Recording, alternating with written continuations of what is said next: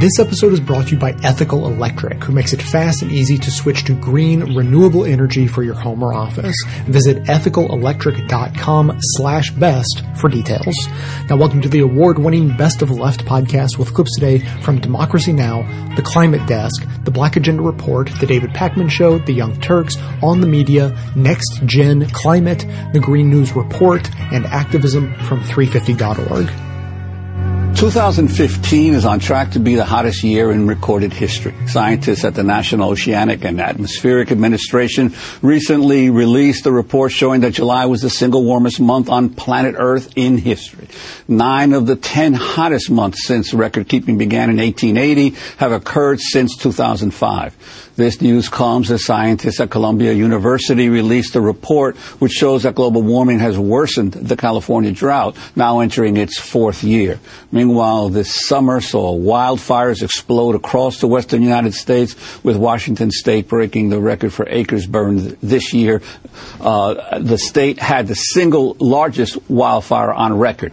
And some have attributed the surge of migrants from Syria to Europe to changing weather patterns. According to Time magazine, large swaths of Syria suffered an extreme drought from 2006 to 2011, which was exacerbated by climate change. That drought reportedly led to increased poverty and relocation to urban areas. All this comes as time is running out for the diplomats who are trying to forge a meaningful climate change agreement ahead of the UN Climate Summit in Paris later this year. On Monday, French President François Hollande noted Paris talks could risk failure if countries do not make stronger commitments. He also warned that the ongoing migrant crisis could escalate to include people fleeing natural disasters if climate change isn't tackled properly. Et il y a même des risques d'échec. Oui. Yes, there are even risks that there could be a failure. All the contributions have not been made. We have hardly 60. The sometimes sensational statements are not often financial guarantees. In other words, financing is not flooding in with people's awareness. Il faut qu'il y ait un préaccord. There needs to be a pre-decided agreement on the subject of financing so that heads of state and governments can return to Paris with the certitude that we will be able to reach a conclusion. If we do not reach a conclusion, I have evoked the situation of the refugees and the dispossessed. If we do not reach a conclusion, if no single substantial measure is put in place to assure this transition and adaptation, then it will not be hundreds of thousands of refugees in the next 20 years that we will have to address, but millions. French President François Hollande said his country would focus over the next 3 months on ensuring there was $100 billion in place to tackle climate change by 2020. Meanwhile, the environmental group 350.org and the European Green Party recently launched the Divest for Paris Challenge, calling on institutions, individuals, and governments to divest from fossil fuels ahead of the climate summit in Paris later this year.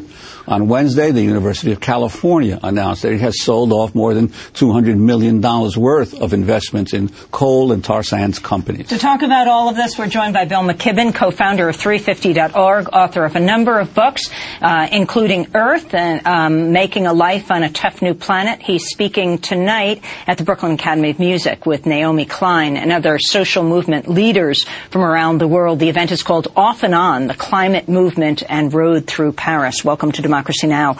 What needs to be done right now? Why don't you start off with the University of California? This is breaking news. Well, it is, and it's kind of a shock, I got to say. We started this divestment movement, you remember, 3 years ago, and when we started, it was small. The first college to divest was Unity College up in Maine, whose endowment was, I think, under $10 million, maybe well under $10 million.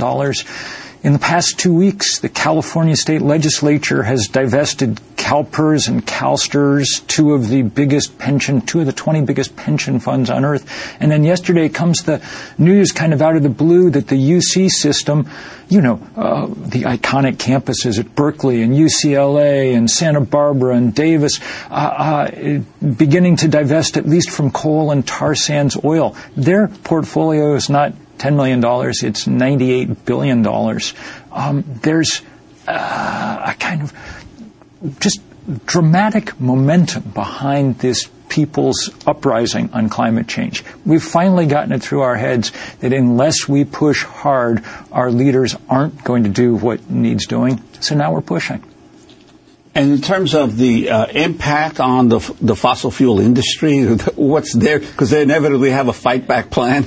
Well, yeah. I mean, the fossil fuel industry is fighting and in many cases winning. I mean, they're extraordinarily powerful. They were able to gut climate legislation in the California Assembly yesterday. The oil industry kept Jerry Brown from being able to pass some of his signature legislation, and the same around the world. But we're beginning to fight them to a draw in place after place. You know, I've talked with you two several times over the years about that, say, Keystone Pipeline that isn't built yet. Last week, our colleagues in Australia said that it was pretty clear now that the world's largest coal mine slated for Queensland isn't going to be built. Activists have been able to force every major bank on the planet to say they wouldn't fund it. So what do you make of last week's headlines? One, President Obama is the first sitting U.S. president to go to the Arctic. He used it as a moment to address the issue of climate change, to educate the United States and people around the world. And at the same time, he opens up the Arctic to drilling. This is the one step forward, one step sideways, one step back thing that we've seen so often. Look, the president's rhetoric in Alaska was truly great. He really understood what was going on. And that's a big change. You'll remember that in the last presidential campaign, he didn't even mention climate change. It was too scary a topic. Now he's talking about it, and he's doing some things about it. The Clean Power Plan is a useful thing. But he's unable so far to break with the habit of giving the oil industry what it wants. And what it wanted this time was one of the stupidest things on earth. I mean, look at Shell Oil up in the Arctic. It watched, as scientists said would happen, as the Arctic melted from the increasing temperature on this planet. Instead of looking at that and saying, maybe we should become an energy company and start putting up solar panels, Shell looked at that and said, the water's melted, that'll make it easier to drill. If there's a more irresponsible company on Earth, I don't know what it is, and it's a shame to see Barack Obama helping in that process.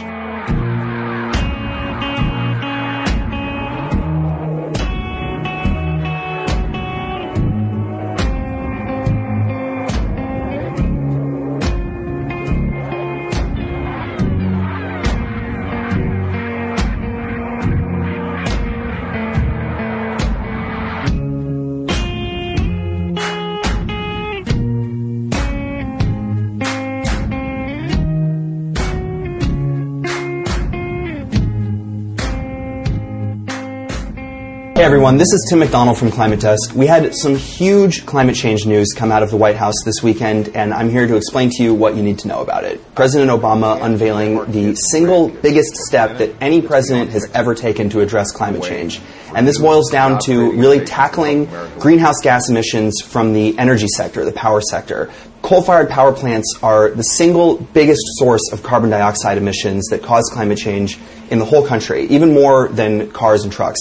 But as of this weekend, there were no federal limits at all about how much carbon dioxide emissions could come from those plants. So what the president has done is to set for each state in the country a special target for how much they have to reduce their carbon emissions. Overall, these things are going to add up to about a 32% reduction by 2030. And the way that's going to happen is that a lot of states are going to have to close coal-fired power plants, use them less, maybe retrofit them with new technology to help clean them up. There's going to be a lot of construction of wind and solar and other clean energy sources. And states are also going to be really going after energy efficiency, so trying to get more bang from the buck. The other significant thing about this package is that it's the kind of main thing that the president is offering to the rest of the world for the big UN climate summit that's coming up in Paris later this year. So we have promised other countries that by 2027 we're going to have reduced carbon emissions across the board in the U.S. by about 26 to 28%. And the plan that was just announced today is the biggest kind of piece of how we're going to keep that promise to the rest of the world. So this was a big step forward for the U.S. on climate change, but the battle isn't over yet. Even before the rules were released, we saw a lot of fierce opposition to this proposed plan from some Republican lawmakers, some power companies, coal companies, And so we can definitely expect to see, pretty much immediately after these rules come out, a series of legal challenges. Some experts think this could go all the way to the Supreme Court. You're going to see a lot of opposition to this before the rules are implemented. So the battle is far from over. In the meantime, I'm Tim McDonald. Stay tuned to me and to Climate Desk for more on this developing story.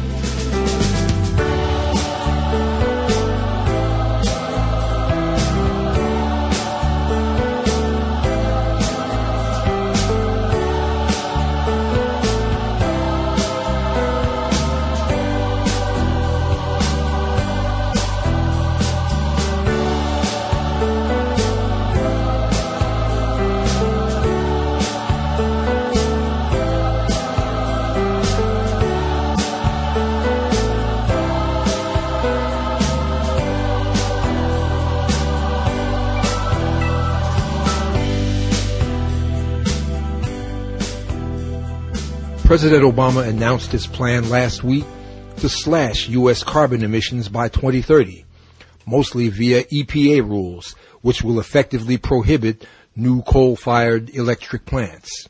This is unambiguously good news, especially from a president who once declared himself in favor of clean coal. The bad news is that the Obama administration could have done this in its first weeks in office, rather than half past its 7th year, and it does not begin to redeem Obama's climate change legacy. The bad news is that the U.S. still leads the world in water-polluting, earthquake-causing fracking, in taxpayer subsidies to the fracking industry, and in the export of fracking technologies, for which the Obama administration has been a tireless advocate. The bad news is that when the Deepwater Horizon disaster, the largest known gas and oil spill in history, occurred in 2010, the Obama administration actively colluded with oil companies to lie to the public, concealing the volume and the extent of the leak. President Obama had the U.S. Navy and Coast Guard ban civilian overflights of the spill area, and local police agencies bar civilian access to affected shorelines, apparently to prevent independent experts from assessing the extent of damage and the speed of which the poisonous discharge was settling to the sea floor. The Obama Justice Department even protected British Petroleum by declaring that the damage awards could only be assessed against BP's holding in the U.S. Gulf, rather than against its global assets on 6 continents and oceans across the planet. But although the president's party controlled both houses of Congress for another 6 months, President Obama and his party sponsored not one piece of legislation, not one administrative rule to rein in the plundering activities of big oil. The bad news is that despite past disasters and future dangers, the Obama administration continues to issue new permits for drilling up and down the Atlantic and Gulf coasts, and is even permitting deep-water offshore fracking. What could possibly go wrong? The bad news is that the Obama administration, just like the Bush and Clinton ones before it, has continued the bipartisan American tradition of subverting and destroying international accords on climate change, giving the final coup de grace to the Kyoto Accords, and condemning hundreds of millions in Asia, Africa, and Oceania to suffer the ravages of climate change. The bad news is that the Obama administration's equivocation on the Keystone Pipeline seems transparently calculated to get his party through the 2016 election, after which it will almost certainly be approved whoever is elected. The Obama administration has even issued permits for drilling in the Arctic Ocean, accessible for the first time in hundreds of thousands of years due to the melting of polar ice caps. Actual leadership on climate change would set a near-term goal of 80 to 90% of U.S. energy needs to be met by renewables like wind and solar, an end to fracking on land and sea, and the banning of offshore drilling, especially in the Arctic. Climate change leadership would be applauding the citizen activists who are delaying the departure of Shell's mammoth Arctic drilling rig from the port of Seattle. Climate change leadership would have the U.S. look more like Germany, which, although it's as far north as Canada, derives most of its energy from wind and solar power and other renewables. At this point, climate change leadership would mean popularizing the case for leaving the coal in the hole, the gas beneath the grass, and the oil in the soil, while we fund and find other ways to power our agriculture, our cities, and our lives. But none of that is part of the Obama legacy on climate change, which is pretty words, but ugly actions. For Black Agenda Radio, I'm Bruce Dixon.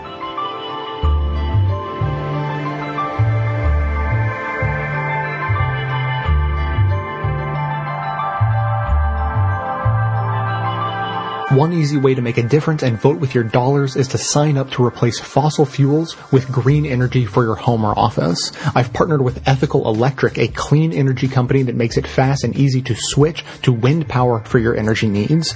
Nothing about how you receive your energy will change. You continue to receive your bill from your regional utility, but you'll be buying 100% Pennsylvania wind energy with your monthly dues and supporting Best of the Left at the same time. Just go to ethicalelectric.com/best to sign up. They service states from Illinois over to Connecticut and down to Washington, D.C., and they're always working on expanding into new territory. So if you're anywhere in that area, check them out to see if you're covered. If you're in another area of the U.S., I recommend simply Googling the phrase buying green power to find the Green Power Network from the U.S. Department of Energy, where you'll be able to find the green energy suppliers in your area. Again, that's ethicalelectric.com/best. And that link is also in the sidebar of my website, or simply Google buying green power. And if you're outside the U.S., then you're on your own.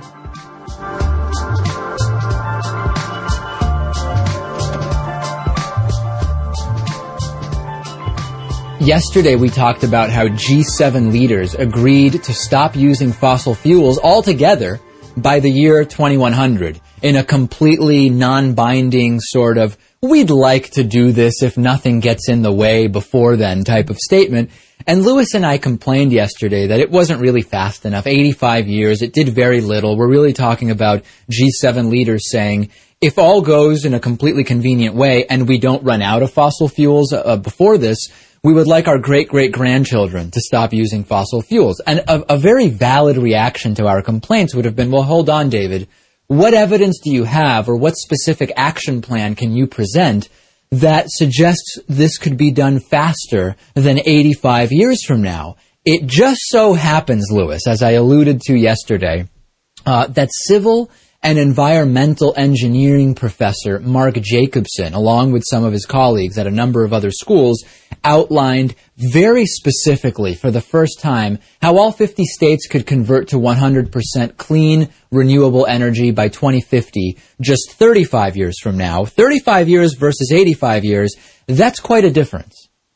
In the amount of this exponential growth we have on this planet, yeah, that is it's a huge difference. Interestingly enough, this plan would not require the development of any new technologies. It would be achieved by pairing existing technology with changes to infrastructure and, yes, some modifications to our energy consumption habits. So for each sector, they analyzed the current amount and source of fuel consumed from coal, oil, gas, nuclear, renewables, and calculated the fuel demands if all fuel usage was replaced with electricity. So this is a challenging step. Admittedly, it assumes every car on the road becomes electric, that homes and industry convert to fully electrified heating and cooling systems. That would be step one. Not a small step, but not an impossible step. The next step involves, okay, now that we've switched over to an electrified system for all energy consumption, how do we power that electric grid with renewable and or clean energy sources? So this includes wind, solar, geothermal, hydroelectric, and tiny amounts of tidal and wave. Let's remember, of course, hydroelectric, not considered renewable in the sense that we can see depletion of bodies of water that would provide that type of power, but certainly clean. So that would be sort of the caveat, Lewis, to the extent that hydroelectric is involved. We want to remember that and not just lump hydroelectric in with 100% clean and renewable.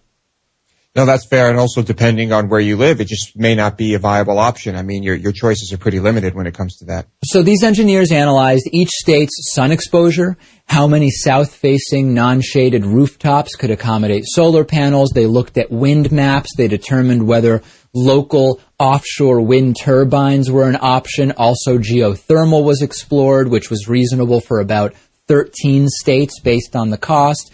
And the plan calls for almost no new hydroelectric dams, which would be, as I mentioned, the least optimal solution for energy needs. And the report lays out individual roadmaps customized to each of the 50 states to achieve an 80% transition by the year 2030 and full conversion by 2050. Obvious questions that have surfaced in light of this report. Number one, would this mean our entire country is covered in solar panels? No, it would not. This entire plan calls for no more than 0.5% of any state's land to be covered in solar panels or wind turbines.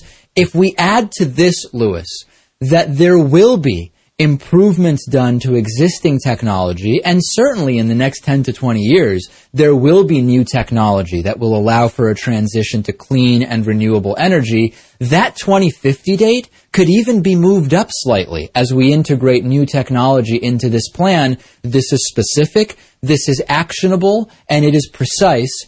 This is what we need to be paying attention to, rather than the defense spending, and certainly rather than who other people are marrying or what gender someone is presenting as. This is huge, but it sounds like a great plan to me. I'd love to put it into action, but is there a will to do this? Is there a will by individual states, by the federal government? It just seems like a monumental undertaking, and I'd love to see it happen, but I just don't see it happening. Well, there damn well should be the will to do it, right? We have a diminishing and increasingly antiquated infrastructure in this country. We have new technologies that could drastically improve both the economy and the environment, and we have the opportunity to create entire new industries of jobs at a time when we worry that automation is going to destroy jobs. This should be one of the top priorities for national security, for the environment, for the economy, and instead we get focused on, cutting taxes for the rich and replacing all the bombs that we'll likely never use because they could destroy the planet 10 times over, and whether Caitlyn Jenner should be allowed to go into which bathroom at Planet Fitness. I mean, it's depressing. What you just said probably sounds pretty logical to most of our audience, but you say it to 80% of Republicans and they'll just call you a communist. So, good luck, I say to you, David Pack. My communist friends, they want to help me, or so they tell me. Where are you when I need you?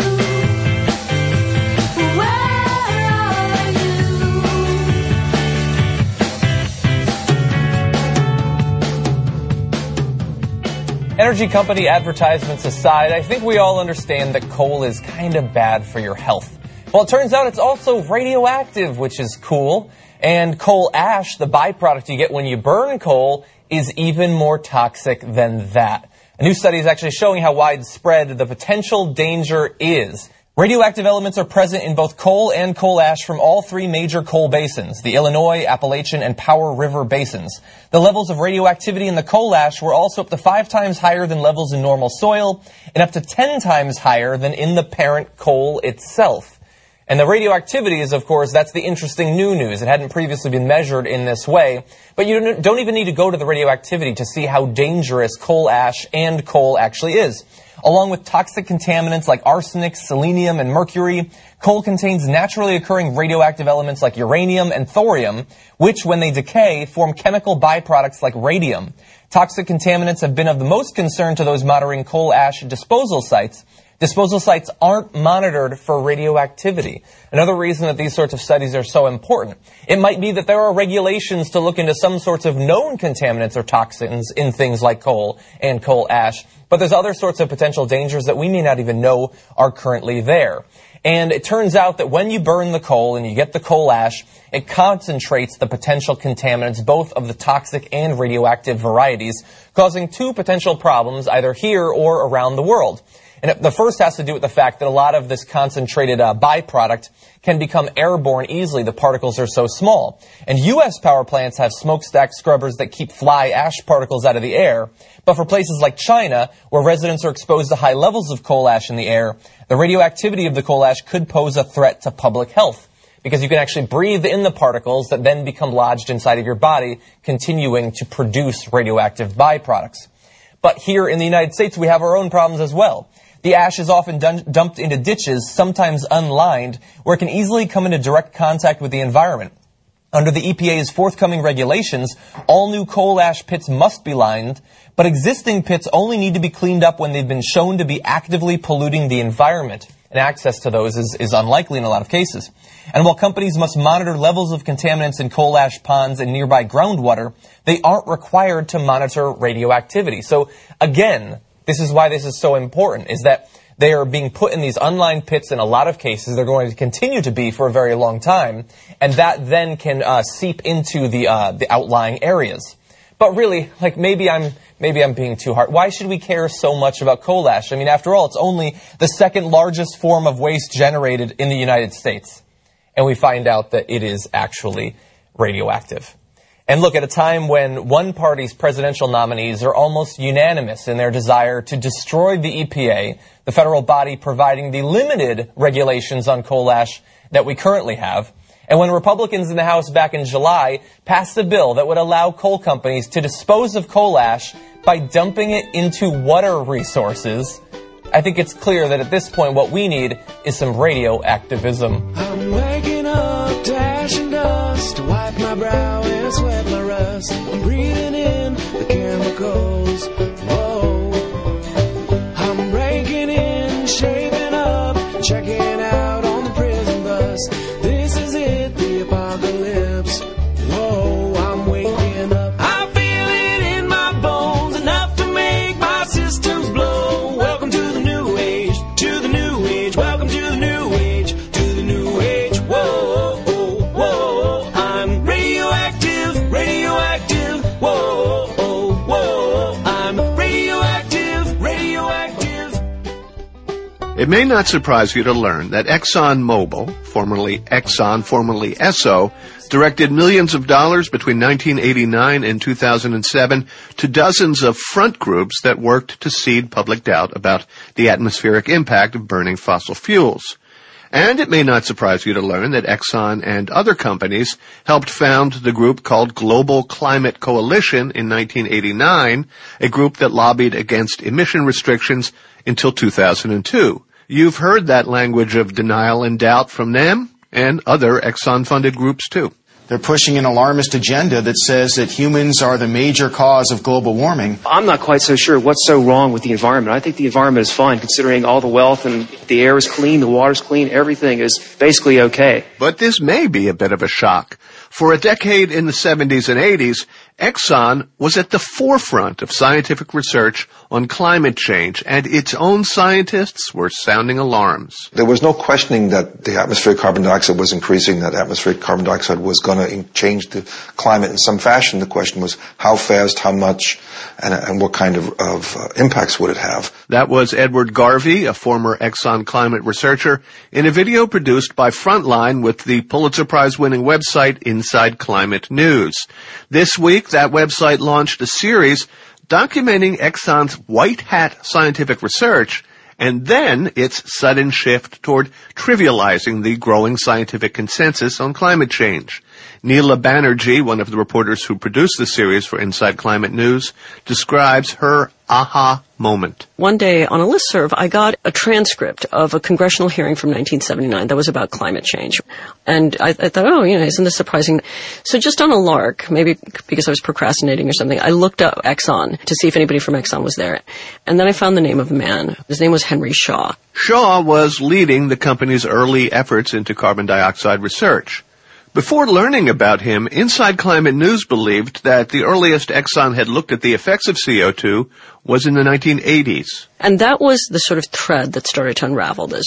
As I started to Google Henry, I found a study that had been done about Exxon outfitting a supertanker with equipment to measure carbon dioxide concentrations in the ocean and in the atmosphere along the supertanker's route from the Gulf of Mexico to the Persian Gulf.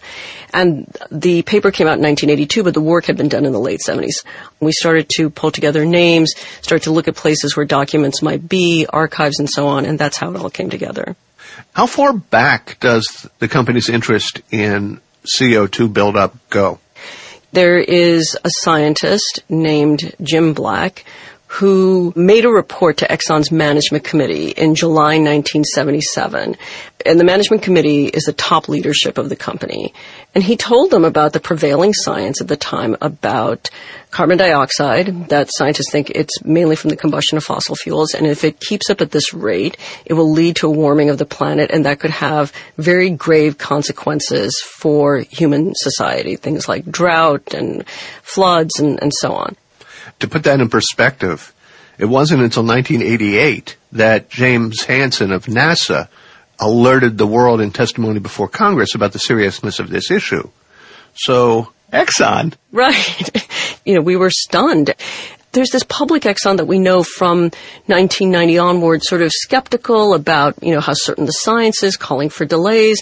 And yet, the documents that we've seen and the people we've talked to describe a company where the approach to carbon dioxide and climate change was very neutral, very measured. When one reads Jim Black's text, and you can do it on our website because we've uploaded that document to our first story, it's like any other scientist of the day. And while the company didn't at the time issue press releases and write in its annual reports about its gathering suspicions and fears about CO2, it also wasn't operating in secret. Its scientists were publishing peer-reviewed papers publicly. Right. I think a lot of people want to make this appear to be an energy industry parallel of what happened in the tobacco industry. I'm not sure how far that parallel goes because Exxon, at the time that this research was being done, did not suppress any of this. That was actually part of their strategy. They understood that farther down the road, if the science was accurate, which, they thought it would be, that there would be limits placed on emissions from fossil fuels. So their strategy at that time was that we want to have a say in what those limits look like. We want to be taken seriously. And the best way to do that is to do peer-reviewed, irreproachable science. And so they backed conferences on greenhouse gas emissions and climate change. They published in peer-reviewed papers.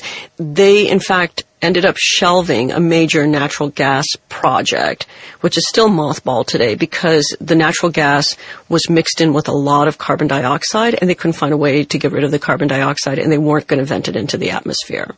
This project off of the coast of Indonesia came at a time when they actually were concerned that supplies were running dangerously low, and they still opted not to pursue the Indonesian project on CO2 grounds. It's hard to imagine we're speaking of a major oil company. I know. And then something changed. The documentary evidence and interviews we have so far only extend to 1986. And part of the reason is that Exxon was involved in major layoffs through the 80s because the oil price sank. And a lot of the scientists who were involved in climate research either left or were let go by the mid-80s. And then in 1989, the Global Climate Coalition is formed by fossil fuel companies, and Exxon is one of the leading figures in this effort. So something happened between 86 and 89, and we don't have that information. What we can surmise, though, is that there was a change in management, and the management through the 70s and mid-80s had been looking at alternatives to crude oil. Some of them were carbon-based, like tar sands, but some of them were not. And then you had management come in that were more focused on the core business and thought that Exxon should stick to oil. That was people like Lee Raymond, who went on to become chairman of Exxon. And Lee Raymond notoriously argued against the Kyoto Protocol and prevailed with the argument that, well, he said, quote, let's agree there's a lot we really don't know about how climate will change in the 21st century and beyond, which I guess is nominally true. There is a lot we don't know. But by the time he uttered those words, there was absolute scientific consensus that the temperatures were going up, that ice was melting, that sea levels were rising, and so forth. Yes. What Exxon did from the late 80s onward was that they hammered away at the uncertainty around various aspects of climate science. And they did not partake in arguments that a lot of deniers use, such as, it's natural cycles or sunspots or anything like that. But instead, they just kept saying, the science is too uncertain for us to make enormous and possibly very expensive shifts in the economy. So the uncertainty became this brake on climate action. The interesting thing is that in the late 70s, early 80s, Exxon scientists saw uncertainty as perfectly normal in evolving science and as an opportunity for research. They actually rebutted climate models that showed that climate change would not be as bad as the prevailing models predicted. And then Exxon basically decided to take an entirely different path. And that's why we call the series The Road Not Taken. If they had stayed on that road, things might be a bit different now, but they didn't. You went to ExxonMobil, and concerning that original expedition on a supertanker, the spokesman, Richard Kyle, told you that that expedition had nothing to do with trying to figure out the absorption rates of carbon dioxide in the ocean. People who participated in the project and then the documents said otherwise. We tried to get him to square that, and they declined to do so. I mean, Exxon's approach now is basically not to talk to us. They will not answer questions going forward, though we told them the door is open anytime you want to talk. Neela, thank you very much. You're welcome. Neela Banerjee is one of the reporters on the Exxon story for the Pulitzer Prize-winning Inside Climate News. It's not as if this is unknown. The trends consistently have shown that global sea levels are rising, but governments are left compromising, and the public misinformed by your false logic and cherry picks still hear the sound of skeptics.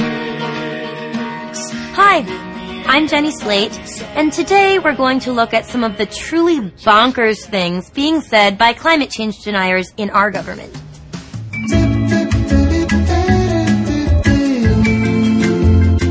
There are a lot of shenanigans going on with the data. If there's one thing we know about NASA, it's that they really love shenanigans. Those guys love it. I love those shenanigans. Little known fact, NASA actually stands for the National Aeronautics and Shenanigans Administration. Houston, we have some shenanigans. I couldn't help myself. Scientists, like the rest of us humans, can have beliefs, but that doesn't make it science. The difference is that the rest of us humans have beliefs, like pizza is a cool food and old ladies with purple hair have great stories. Scientists have beliefs based on facts and scientific observations, and 97% of the scientists who study climate believe that global climate change is real and caused by humans. That's us. We did it. It's bad. The new fad thing that's going through America and around the world, it's called global warming. Totally. It's such a fad. Like health food or troll dolls. Let's just all agree to forget about climate change and hope it goes away. I had a great troll doll collection. I had one with a bikini. Wind is God's way of balancing heat. Wind is the way you shift heat from areas where it's hotter to areas where it's cooler. That's what wind is. Wouldn't it be ironic if, in the interest of global warming, we mandated massive switches to energy, which is a finite resource, which slows the wind down, which causes the temperature to go up? You know what I think? I think it would take a lot of wind to move all the hot air in that statement. I don't know. Wind power is a safe, efficient energy source. It is not a finite resource, and it will not slow down the wind. All voodoo, nonsense. Hokum, a hoax. That response to the pressing issue of global climate change might be considered short-sighted. Foolish, blind, myopic. That's right. I know how to use a thesaurus as well. Let's address global climate change with tenacity, courage, strength of purpose, and moxie. Oh, I love that word. Moxie. I also like saying scram, if someone could put that in to something. You can just say it to it like a raccoon in your trash. Scram! Get out of the trash. There's no question there's some global warming, but I'm not sure what it means. A lot of this is condescending elitism. Well, If someone told you that you were about to get hit by a bus, it might come off sounding condescending. Maybe, sure, depending on how they spoke to you. But also, it might be nice not to get hit by a bus, just because of how that would feel on your body. Global climate change is the bus. And I suggest we move our buns.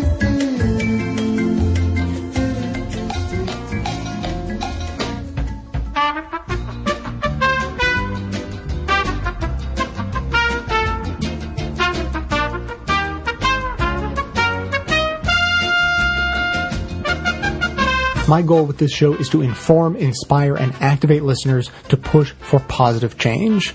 With the support of listeners, I've been able to expand what we do here and make the show better over time. And the only way to continue doing that, to grow and improve, is with your support. I don't need a giant pile of money to run this show. I just need a steady, dependable stream of $5 and $10 monthly donations from people like you. For signing up, you'll also get access to special bonus content, including some behind-the-scenes stuff and more of my commentaries. If you believe in the mission of this show as much as I do, please help it continue to grow and improve by becoming a member today. Details are on the membership page at bestoftheleft.com. Thanks so much for your support.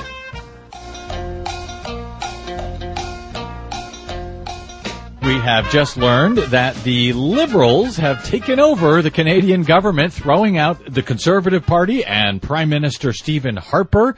This could have a huge effect on the Keystone XL pipeline and the Energy East pipeline, both controversial and set to ship dirty tar sands oil from Alberta all over the place. I guess it remains to be seen now what will happen with a new Liberal government in charge up in Canada. Yeah, we should hopefully have more on that in our next episode, but it very possibly could put an end to the nearly 10-year pro-oil agenda of the Harper administration. Yes, underline the word possibly, given that just days ago, the co-chair for the Justin Trudeau campaign, he's the head of the Liberals, had to resign because of his ties to TransCanada and the oil industry. So a lot of questions, but an encouraging sign, perhaps, at least, that Harper is gone. All right, what other earth-shaking news do you have for us today, Desi Doyen? Well, accountability may be coming for Exxon. We've been telling you about the Blockbuster investigation revealing that Exxon executives knew about the dangers of burning fossil fuels in causing global warming as early as 1977, but Exxon copied the tobacco industry and spent millions of dollars funding front groups to deceive the public and policymakers about the scientific evidence. Now, Congressman Ted Lieu and Mark DeSaulnier, both Democrats from California, have asked the U.S. Justice Department to investigate Exxon in the same way the Justice Department investigated and successfully convicted Big Tobacco on racketeering charges 10 years ago for conspiring to deceive the public. Congressman Lieu explained on the broadcast that it isn't just that Exxon remained silent on what they knew. They were taking affirmative steps both in what they said, who they funded, and actions they took to push back against climate change science. And keep in mind, they internally took actions to take advantage of global warming. So this is beyond hypocrisy. I'm not even sure what to call it. What the congressman was referring to there was the fact that not only did Exxon know, but they tried to take advantage of the fact that the Arctic would be melting, and hey, makes it easier to drill up there in the Arctic without all of that ice. Speaking of the Arctic, another setback for big oil in the Arctic. On Friday, the Interior Department announced that it has halted all auctions of leases to drill for oil and gas in the U.S. waters off the coast of Alaska due to the lack of interest from the oil industry due to slumping global oil prices. Interior Department also announced it will not renew or extend any existing leases in the Arctic, and that includes leases held by Shell Oil, which abandoned its efforts in the Arctic last month after getting disappointing results. And after getting approval from the Obama administration to do it in the first place, I am glad they have flip-flopped now, so to speak. So good for them. About time. Meanwhile, a big shift underway in the auto industry. After automaker Volkswagen was caught red-handed cheating on U.S. emissions tests, Tesla CEO Elon Musk suggested this may signal the end of the internal combustion engine. What the Volkswagen is really showing is that we've reached the limit of what's possible with diesel and gasoline. It appears Volkswagen agrees. VW executives have announced, quote, the future is electric, and in a statement they say they will now focus their product range and core technologies on building long-range, all-electric and plug-in hybrid cars across all of their brands. And it's not just Volkswagen. Swedish automaker Volvo is also going electric, saying, quote, we believe the time has come for electric vehicles. Volvo announced it will offer plug-ins or hybrid versions of every model it sells within 4 years. And that comes on the heels of BMW saying that every single car they make will be electric in some form or another over the next 10 years. Plus, Japanese automaker Toyota says it will make virtually all gasoline engines from its product line extinct by 2050, focusing on hybrids and electrics and hydrogen fuel cell vehicles. Maybe I ride, maybe you walk, maybe I try to get on, baby.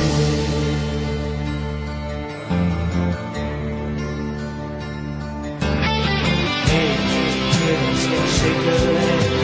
Maybe you're crazy and you're mad, baby.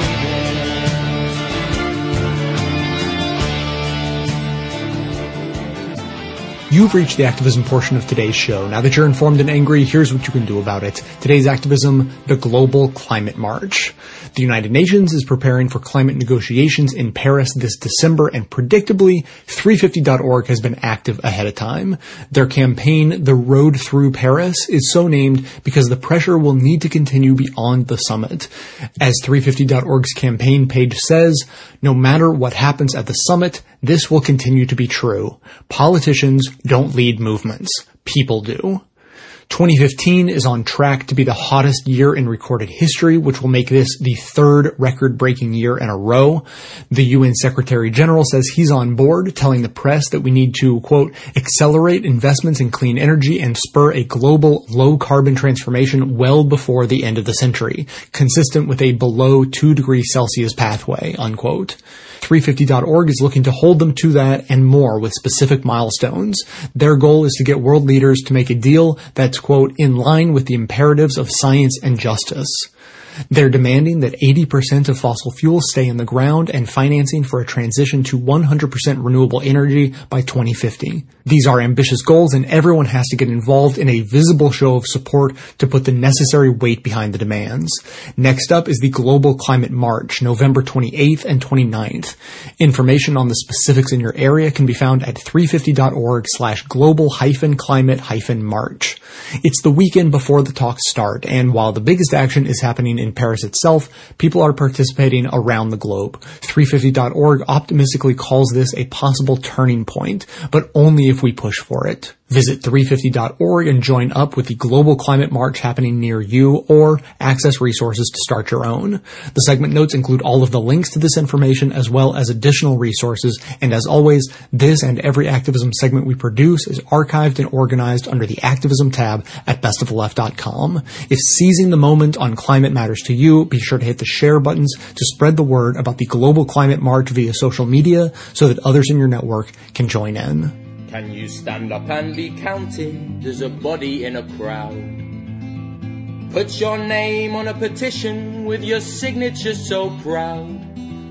Can you raise your voice so loud as you stand with head on bowed, weather beating on your brow, demanding answers here and now? 'Cause that's how you make a difference in this fickle world of change.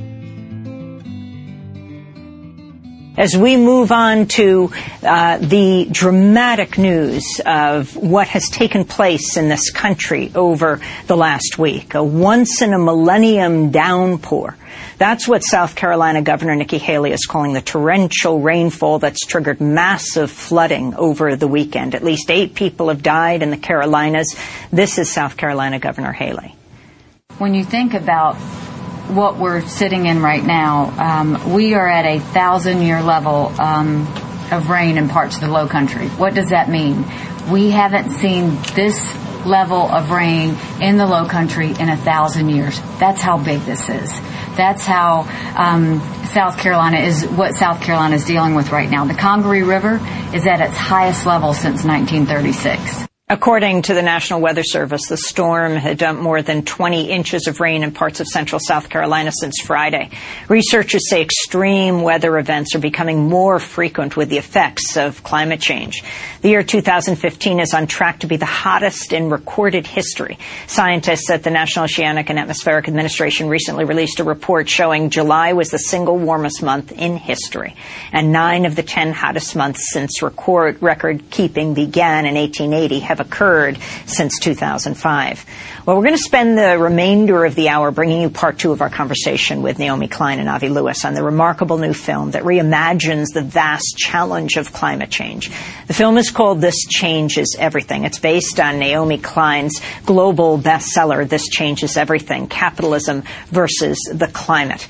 And yes, we dare to say what the meteorologists over the weekend, all the news reports 24 hours a day that are certainly dealing with this once-in-a-thousand-year flood in South Carolina don't mention the words climate change.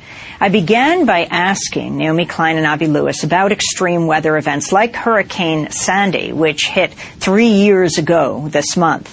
This is a clip from their film, followed by Avi Lewis and Naomi Klein. But a strange thing happened as the fossil fuel economy spread over the world. The sacrifice zone got bigger and bigger. It started with the places considered the middle of nowhere.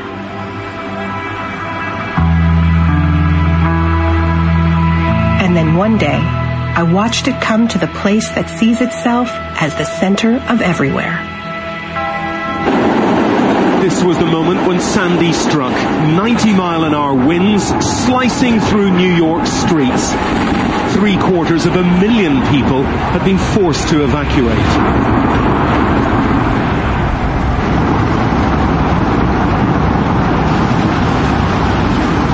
All those years, we imagined that we'd freed ourselves from nature's bonds, that we were the boss.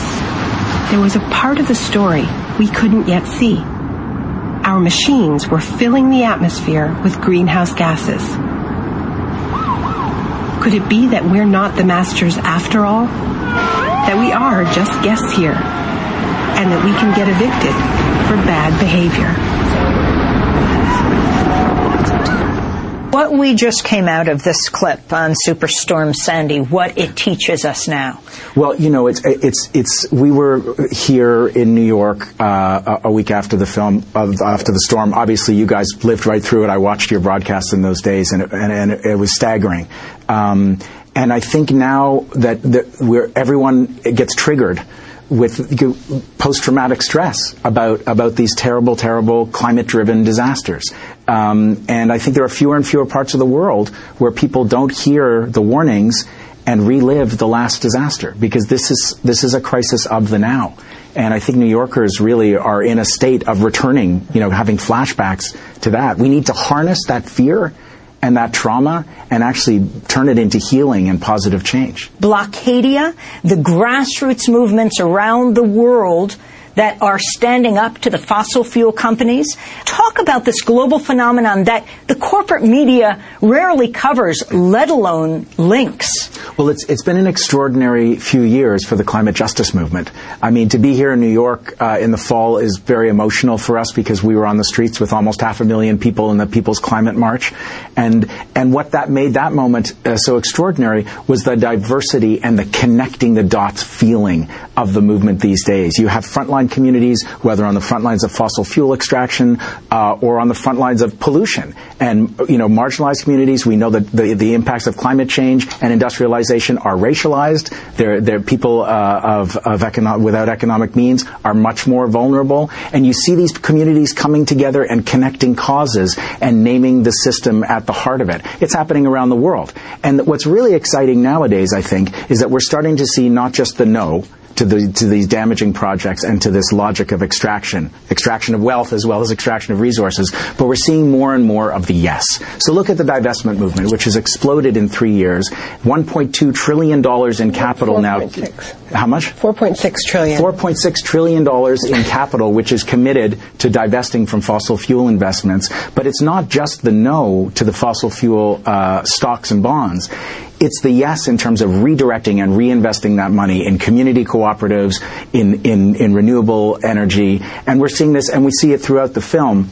The communities on the front lines of the no. Explain those communities that you cover. Well, so we went. For instance, we went to northern Greece in the middle of this horrific economic assault. Of the austerity being imposed on Greece, which is being used as an excuse to open up all these new dirty projects. They're talking about drilling for oil in the Aegean and Ionian Sea, some of the most storied oceans in history. And there's this massive gold mine proposed and starting to be developed by a Canadian company in a very beautiful area of northern Greece. And there's this extraordinary community resistance to it. People in a fairly conservative part of the world who are not activists, who are not lefties, who start to see what's being done in the name of this economic model and the excuses very much in with your previous book, The Shock Doctrine, The Rise of Disaster Capitalism, Naomi. Well, I mean, the truth is I see this book and this project as a sequel to The Shock Doctrine because, that book begins and ends with Hurricane Katrina. What we are seeing is what climate change looks like when you have an economic system that systematically fuels inequality, ever wider inequality, often along racial lines. And we know what it looks like. It looks like Katrina. Right? I mean, if you had money and resources, you were able to get out of the city, call your insurance company. But if you needed a functional state, you were out of luck. First of all, because the levees were neglected. Second of all, because there was no evacuation. There was, FEMA couldn't find the Superdome for 5 days. I mean, you know the story. But then what happened next, right? The disaster capitalism complex, as I called it in that book, descends on the city to privatize the school system, to get rid of public housing and replace it with condominiums, to decide not to open charity hospital that serves the city's poor. This book is an attempt to think about how do we respond to crisis collectively in a way that reduces inequality, that builds a fair society, that is democratic instead of this incredibly anti-democratic process that I describe in The Shock Doctrine. Look, climate change is the biggest shock of all. It hits us with shock after shock after shock, whether it's a hurricane, whether it's the endless drought in California. And, Amy, I was really, it takes a lot to shock me because I've been immersed in this stuff for a long time. But I didn't realize that a third of California's firefighters are prison inmates being paid $2 an hour to fight California's. Yeah, and for CAL FIRE, it's apparently half of the firefighters. So this is incredibly dangerous work. They're being paid $2 an hour. And if they're not actively fighting fires, some of them are being paid less than $2 a day. And it turns out that there are forces in California that are resisting prison reform measures that would lower California's prison population because they're worried about the impact of their firefighter supply. This is what it looks like to try to deal with climate change within an economic context of what around the world is called neoliberalism, relentless austerity, which, one of the impacts of relentless austerity is increased incarceration, through, locking up and locking out the people who are losing within this economic system. So that's why we're calling for looking at the root causes of what is driving climate change, and also using climate change as a catalyst to build a fair economic system. And what we show in the film is that people are doing this very organically. As they're fighting the fossil fuel projects, they're fighting for energy democracy, community-controlled renewable energy that keeps resources in the community so they can pay for services.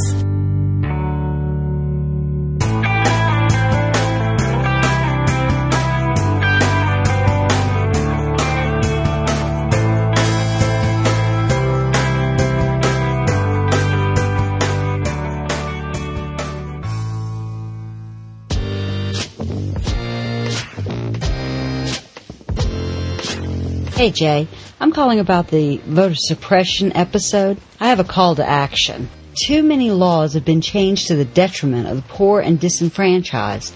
Until we vote out people controlling the government, we cannot fix the system.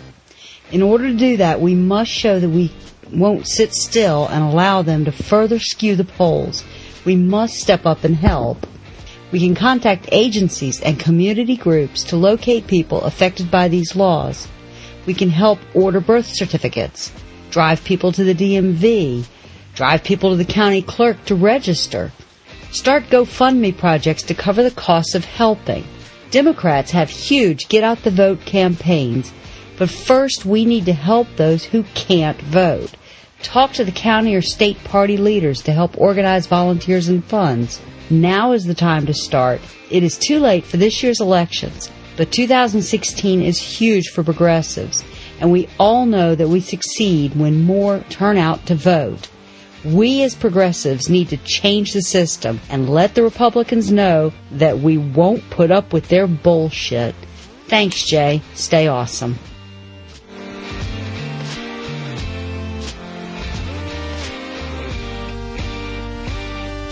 Hi, Jay. This is Chris from New Hampshire. I'm responding to the happiness discussion, and in particular, your call for experts in mental health. I'm not an expert in mental health, but I think my experience is worth contributing in response to your discussion with Katie regarding mental health issues and how they dovetail with the philosophy of Stoicism. A bit about myself. I came from a comfortably upper-middle-class family and have lived a comfortably upper-middle-class lifestyle pretty much my whole life, currently in my late 40s. And I've had depression pretty much my whole life. It afflicted me right from my early childhood. It got particularly bad in high school. What really changed in high school is that for all my depression prior to that, I generally felt more or less in control of my life as a child. I generally felt that if I had problems, I could fix them.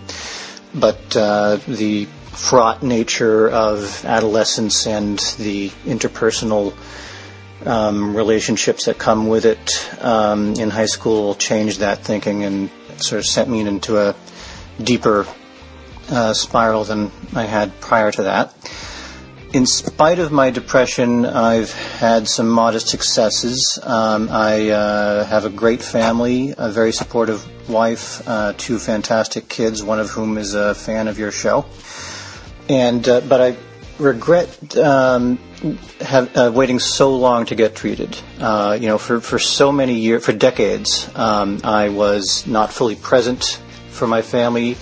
I would do things for them. I would play with my kids. I would share moments with my wife. But I never really felt fully present in the spiritual sense, and I regret that very much. A few years ago, my depression got so bad that I was on the train commuting, and I just not knowing what else to do, I just sort of texted my wife and said, I'm just so sad. What can we do? And within minutes, she texted back the time and place and date of an appointment that she made for me with a psychiatrist. And it was that which led to me finally getting diagnosed and medicated, this being in my early 40s. And you need to imagine what it would be like to have a relationship with somebody who is chronically unhappy with you, who loves you, who supports you, who cares for you, but who never feels like she's getting the support that she needs from you. If you could take a pill that would make not yourself but that person better, wouldn't that be a wonderful thing? That was my experience. When I started taking my depression medication, I did not notice a difference. I felt pretty much the same, because it's not just, constant sadness when you're depressed, and it's not like constant happiness when you're not depressed. It's just your ability to muster the will to get up and do the things that need to be done, to borrow a phrase from Garrison Keillor. After getting medicated, without even my noticing it, I just became a more present and effective person. And the first evidence that I had of this improvement was seeing it reflected in my wife. She was just a much happier person after I got my treatment, and the treatment started to take hold. I don't think that this is a repudiation of Stoicism. I would go so far as to say that I endorse Stoicism. I think it's a fine thing, and I think that most people could benefit from it. I just think that it's not the whole story. Before you can achieve healthy cognition and healthy modes of interacting and healthy modes of having fulfilling relationships, you first have to have healthy hardware. The software can't do its job if it's running on corrupted hardware. So this is just my way of saying, if you have a mental illness or suspect that you have a mental illness, don't wait. Maybe it's not biological. Maybe you need someone to talk to, or maybe you need cognitive behavioral therapy. Maybe you need more structural support from your government, as Katie suggests, and I fully agree. But don't let pride or a false sense of pulling yourself by your own bootstraps, or that kind of Horatio Alger type philosophy prevent you from seeking medical aid. It helped me tremendously, and it's helped other members of my family, and I wholeheartedly recommend it. Not for everybody, but don't write it off if you think you might need it and you haven't talked to your doctor yet. Follow up with that. Love the show. Keep being awesome.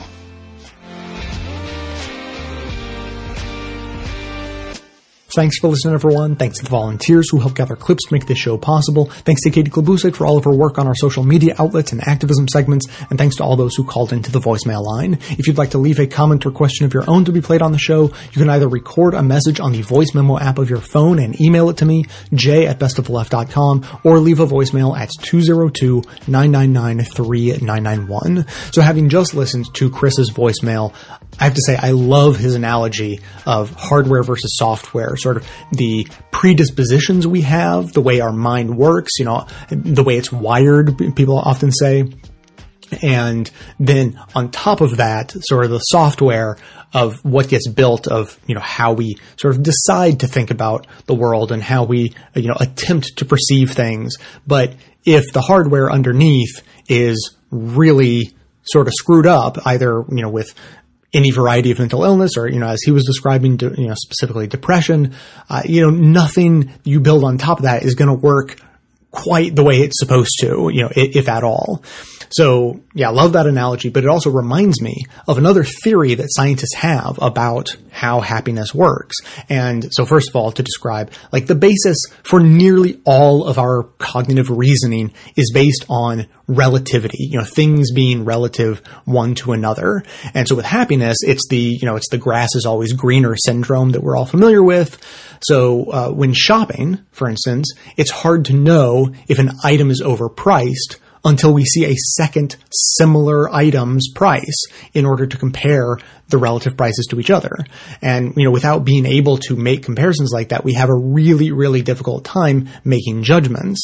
And as a side note, marketers know this about human psychology and use it against us when they set up items in their displays in the stores and they set all their prices, and they do it specifically in a way to make people buy more and more expensive stuff.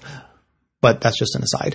Now, when judging our personal prosperity, for instance, it is absolutely possible, I'm sure you've heard stories of, a person who earns $5 million a year, but they feel poor because their friends are making $10 million a year. And then there's the famous H.L. Mencken quote, where he defines a wealthy man as one who earns $100 a year more than his wife's sister's husband.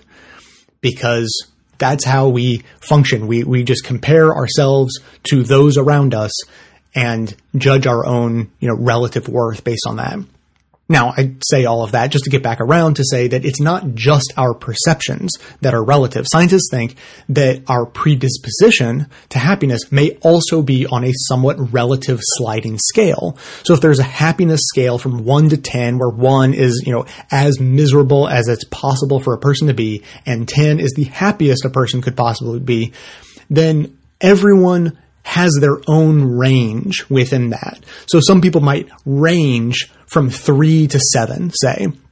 When they are as upset as they ever get, they're only at a 3. In the scale of human happiness, they never get down to a 2 or a 1. And when they're as happy as they ever get, they get to a 7, but they never get all the way up to like a 9 or a 10. And then other people may range from a 5 to a 9. They just have this predisposition to happiness and they never really get that sad at all. And it's a normal thing for them to be very, very happy, So we are able to influence our level of happiness, but there are still constraints in all of our hardware. So mental illness and chronic pain are two of the biggest, most obvious hardware constraints. Sometimes these things can be managed with drugs, as we heard in Chris's voicemail today, but there's the less obvious influences that all of our hardware has on us. And so, maybe you don't have full-blown depression or, any other kind of definable mental illness, but you may still be predisposed to a relatively low range on the happiness scale. You may fluctuate between 2 and 6. And, frankly, the bad news is that if this theory that the scientists have is correct, then that range may just be your lot in life, and you'll rarely, if ever, feel the happiness of a 9 or a 10. But the good news is that all of the various strategies there are to increase happiness, like, getting more exercise or getting out in nature or meditating or practicing appreciation techniques, for what you already have, et cetera, all of those types of things, they can still work. And by using them, you may keep your average happiness up around 5, for instance, instead of down at 3. You may not feel like maintaining a happiness level of 5 out of 10 is all that great, but first of all, it beats the hell out of 3. And secondly, it may just be one of those cases where, we just have to do the best with what we've got. And if what we have is sort of a low to moderate happiness range, that's, we're just predisposed to be in that range, then there's no use in beating ourselves up comparing how we feel to those lucky people who are always, they just seem to be on cloud 9 and, they're up at, a happiness level of 8 without even trying. I mean, that's not a good or helpful comparison. And not just because it might make you feel worse by comparing yourself, but it's not an apples to apples comparison. So thanks again to Chris for calling in and telling his story. If you have a story of your own you want to share or any thoughts on this or anything else, the number again, 202-999-3991. That is going to be it for today. Thanks to everyone for listening. Thanks to those who support the show by becoming a member or making one-time donations, as that is absolutely how the program survives. Of course, everyone can support the show just by telling everyone you know about it and leaving glowing reviews on iTunes and Stitcher. Get even more from us by joining up on Facebook and Twitter. And for details on the show itself, itself, including links to all of the sources and music used in this and every episode. All that information can always be found in the show notes on the blog. So coming to you from inside the Beltway, yet outside the conventional wisdom of Washington, D.C., my name is Jay, and this has been the Best of the Left podcast, coming to you every Tuesday and Friday, thanks entirely to the members and donors to the show from bestoftheleft.com. And it's a crying shame how we get so trained. We can't see past all the sad stories and wonder what we're missing. We can't see past all the sad stories and forget how to listen. We can't see past all the sad stories and wonder what we're doing. Can't see